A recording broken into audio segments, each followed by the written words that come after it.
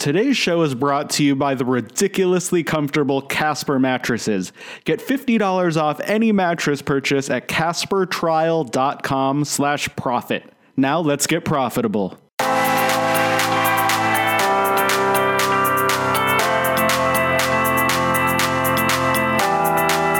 This is the Personal Profitability Podcast with Eric Rosenberg.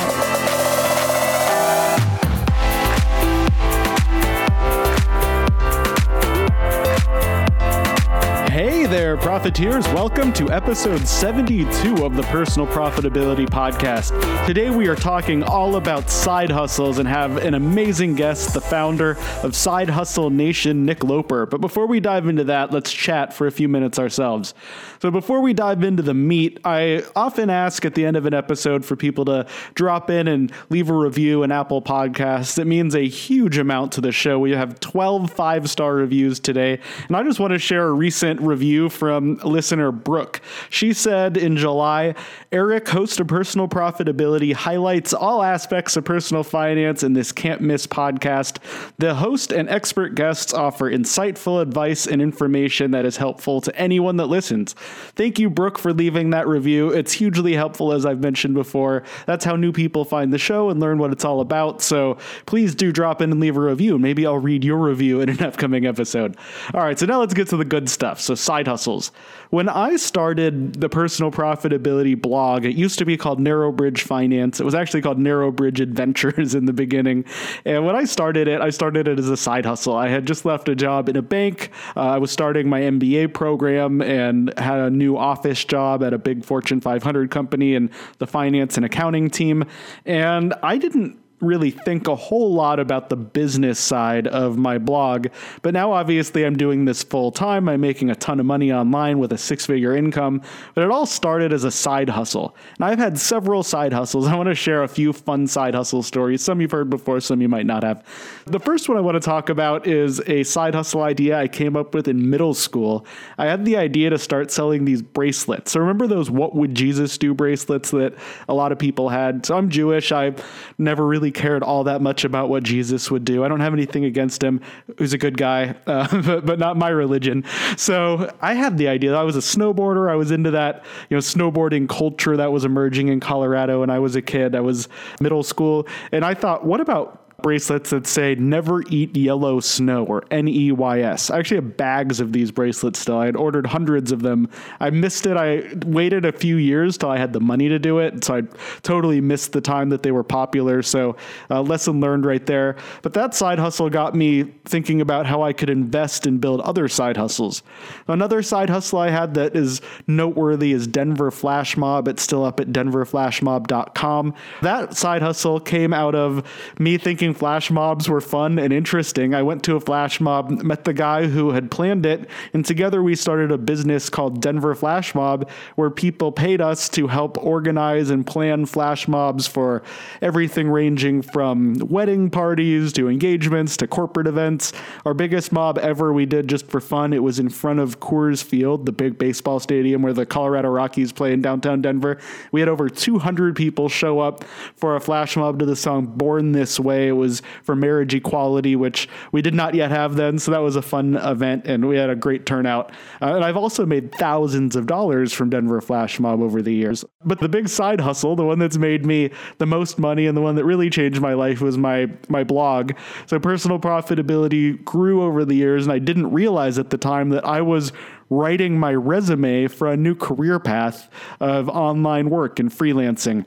So if you want to learn more about side hustles and start side hustles, first head to personalprofitability.com/side-hustle for 137 side hustle ideas. That'll be linked in the show notes. And then you'll want to listen to this interview with Nick Loper, who is the king of all things side hustle. So we will dive into that interview and learn lots of amazing tidbits. We were recorded this live in the Expo Hall at Podcast Movement, one of the biggest podcast conferences, and if you ask me, the best podcast conference. I had a ton of fun there. I've been twice and definitely plan to go back next year. I already have my ticket to head to Philadelphia, my first real trip there. I've only changed planes, so that'll be more or less a new state and a new city for me. And that's coming up next year. But before that, we want to jump into this interview, which we will be in just a few moments with Nick Loper. We talk about investing a lot on this show, but if there's one place people don't invest enough, it's their sleep. We spend about a third of our life in bed, and yet we have pillows and mattresses that aren't optimal. You've already probably heard about the Casper mattress if you listen to podcasts like I do, but I wasn't ready to put the money in and buy a mattress just yet, so I bought the Casper pillow, and I have to say I love it. It's the most comfortable pillow I've ever owned and gives me a great night's sleep. If you want to try out the Casper pillow or even get $50 towards any mattress purchase at Casper.com, head to CasperTrial.com/profit. That's CasperTrial.com/profit. This is one investment you won't regret. All right, ladies and gentlemen, I am so excited to be here live at Podcast Movement. We are in the big expo hall, and across the table from me is my pal Nick Loper, a fellow FinCon community member and podcast community member. So say hello and welcome to the show. What's going on, man? Thanks for having me. Thank you. So for those of us who don't know much about Side Hustle Nation and what you're all about, what is your backstory and how did you start working online?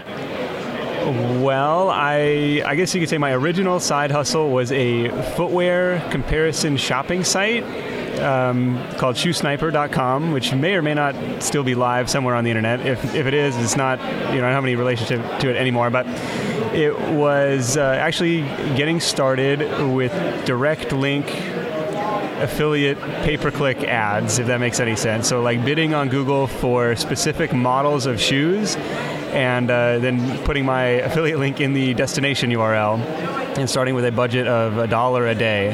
So in good to great speak, that was like my way of firing bullets before cannonballs, where it became time to eventually like build out the website and create this whole database. Like that was the cannonball, that was the big investment, but I was able to kind of validate it on the cheap with these little text ads.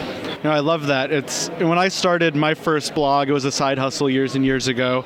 I was so nervous to put in even $1, which going back in time was a horrible thought process that cost me probably years of being able to leave my job. And I wouldn't even spend $7 to get a domain name until my site had made $7. Then I wouldn't spend $50 on hosting until my site had made $50. And if I'd been willing to put $50 in the beginning, looking back, I spent so many hours working on it. My return of investment would have been a lot higher had I spent a little bit of money. So, for those dollars you were spending early on, low investment, what kind of return did you start to see when you were testing those waters? Well, at that point, so I was still in college or kind of like had just graduated, or it was close to graduation at that point. So it's like if I could, within a few months was making a couple $100 in profit, and then, if we could make $400, like that would cover my rent. And so that was like, a really exciting kind of period. You fast forward a year, I'd moved across the country for work. And, then the new level of victory was like $1,000 a month. Like that was my fixed cost, or that was like my fixed living expenses. And it was a really eye-opening moment to say, like, okay, my entire day job salary is gravy right now. It was really empowering to be like, I don't need to be here if I don't want to be here. And, 3 years later, a couple years after that, it was like, all right, I don't want to be here anymore. So what was that transition process like? Did you have other side hustles you picked up along the way, or did you stick with that one primary side hustle? I was focusing on the shoe business at that time, and so 3 years of nights and weekends like hustling to kind of build up the advertising base for that site. And was out to dinner with my boss and took a couple beers to like build up the nerve to tell him, look, man, I'm out of here. And it was just a weight off my shoulders. And I forget if I wanted to, because I wanted to see some sort of like track record of revenue history, and whether that was 6 or 12 months of earning enough to cover my expenses, or I don't think it had replaced the day job salary at that point. So it was probably okay. At least I know I can pay my bills with that. And then the sad thing is, like, on day one of retirement, on day one of self-employment, like, all hell broke loose. Like, the server crashed. Google decides, like, this is the day they're going to, like, crawl the advertising account for, their quality metrics and stuff. And so they actually shut down the whole thing. They shut down my whole ad account. They said this no longer meets our quality guidelines. And I was like, hey, the site, we fixed the server, the site's back up. And they were like, no, it's like, you're done. And we're like, are you kidding me? You didn't have any problem with this for the last 2 years. What's going on? And you go through the 7 stages of anger and denial and all this nonsense. Oh, yeah. And they didn't really tell you what was wrong. Well, they said, hey, look, the sole purpose of your site is to drive traffic to other sites. And in that sense, it was true. Like, I would make commission from Zappos and Amazon and these other online footwear retailers. It was like, who are you to talk, Google? The sole purpose of Google is to drive traffic to other sites. Like, you're saying that's a bad user experience? Like, look in the mirror. But they didn't like that. So eventually they came back like 3 months later and said, oh, it looks like we made an error. And after a lot of tweaks and stuff. What we ended up doing was adding a bunch of internal links on the landing pages. So it tried to balance out the external links that were affiliate links to the different stores. And so they came back and said, hey, we made an error, and it was off to the races since then. But the big takeaway for me was diversification. I thought it was diversified because it had 30 or 40 different advertisers, but you peeled it back one layer. It was like 80% of the traffic and revenue was really derived from one source. It was Google Ads. So what did you do in those months in the meantime when you weren't making the money on Google and you didn't have the day job anymore? I was like kind of freaking out because it was like, dude, I just turned in the keys to my company car. Like, did I just make the biggest mistake of my life, But I was trying to figure out a way to make that work and get back into the good graces. So I had maybe the foresight or the naivete to continue, updating the inventory and investing in the site infrastructure so that if and when they would open it back up again, it would be ready to go for Q4, which is kind of the busy season. So this started, middle of July and lasted till kind of the beginning of October, and then so they turned it back on, and it was like without missing a beat. All of a sudden, traffic and sales right to where they had been, and so I had a great Q4, and then lasted several more years with that site, but lots of ups and downs along the way. It was not the 4-hour work week, like margaritas on the beach lifestyle I'd kind of envisioned at that point. When I left my job, the first few months, I was definitely not making the money that I'm making now. If you go back to my income reports, you can see that I left my job at the beginning of the summer, which if you've been working online a long time, there's a dip in traffic in the summer typically because people want to be outside and don't just want to sit inside and read blogs and listen to podcasts.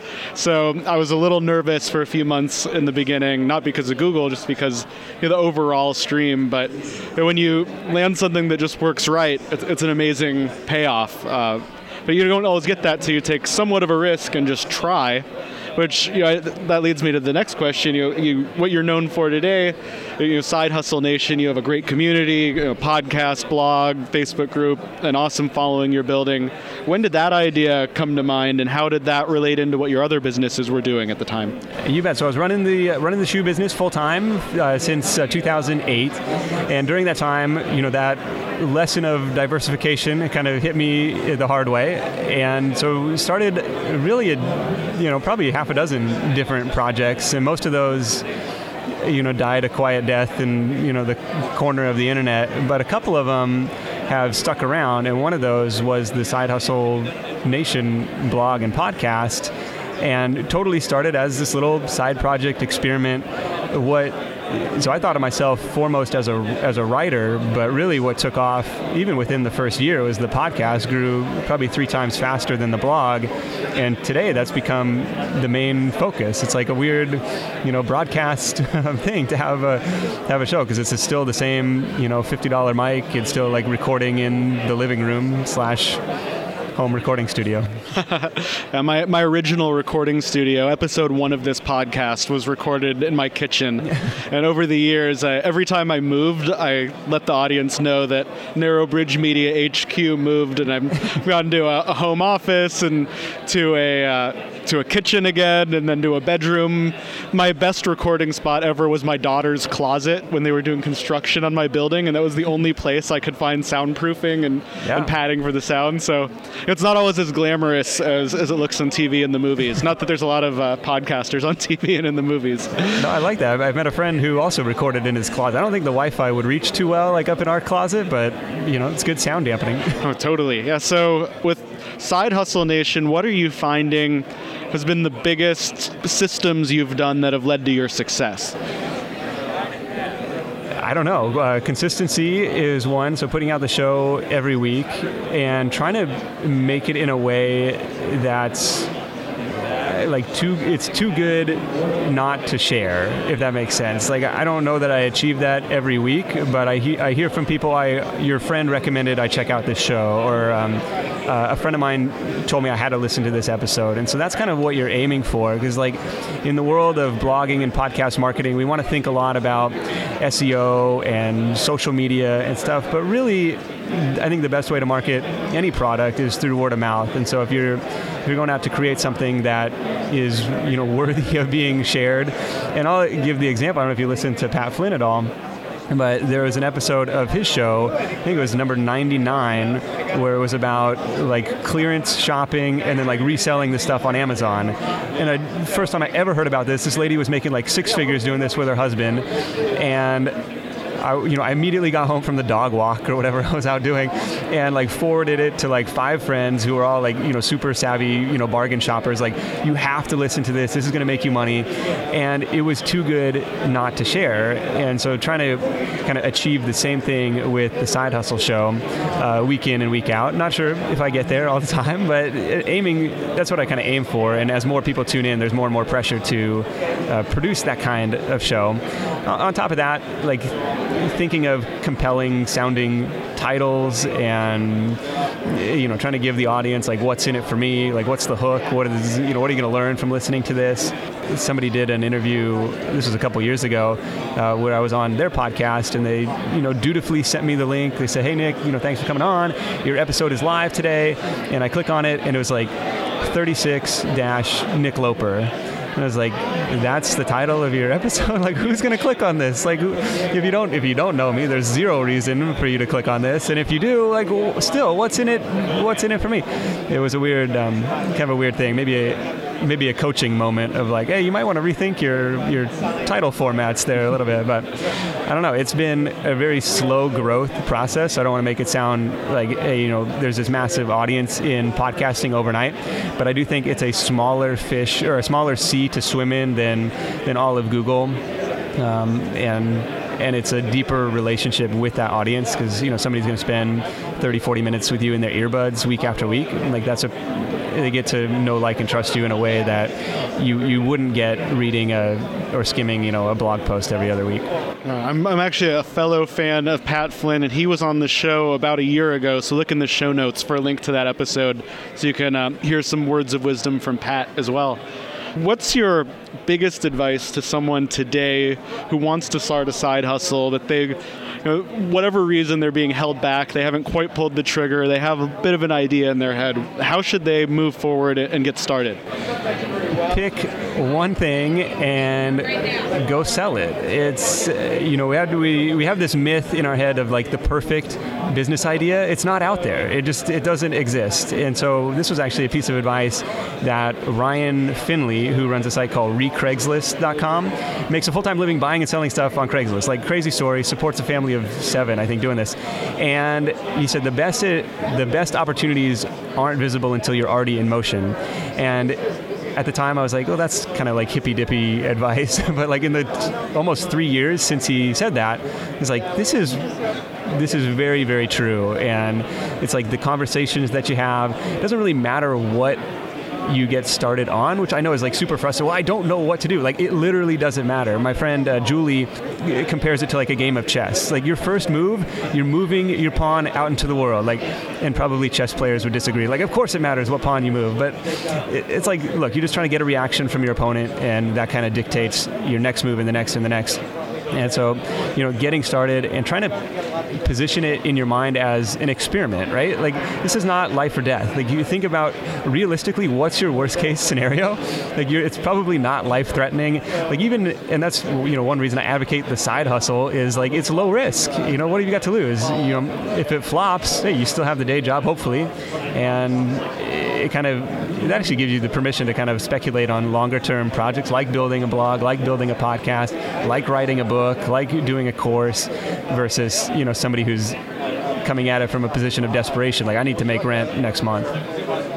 Yeah, I side hustled for, I joke, it was 8 years of side hustling, and I was an overnight success, earning 5 figures a month online. So it all started with that first dollar online, and I always remember the story of the first time I got any kind of sponsorship on my blog. I got a $10 sponsored post deal, and this was years and years ago, before pandas and penguins and Google changed all their algorithms.